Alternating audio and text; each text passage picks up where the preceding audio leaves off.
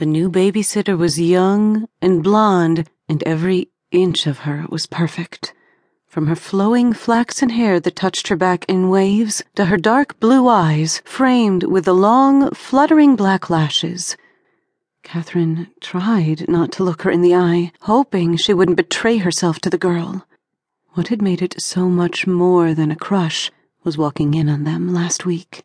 Before that, Kathrine had been able to feel the want just simmering inside, able to control herself until she sent the girl home, stuffing her hand with money before closing the door behind her quickly so that she could run upstairs and imagine the blonde in her arms.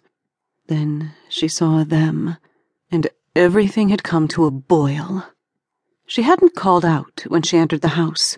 It had been dark and quiet, and Kathrine didn't understand why it would be so at first.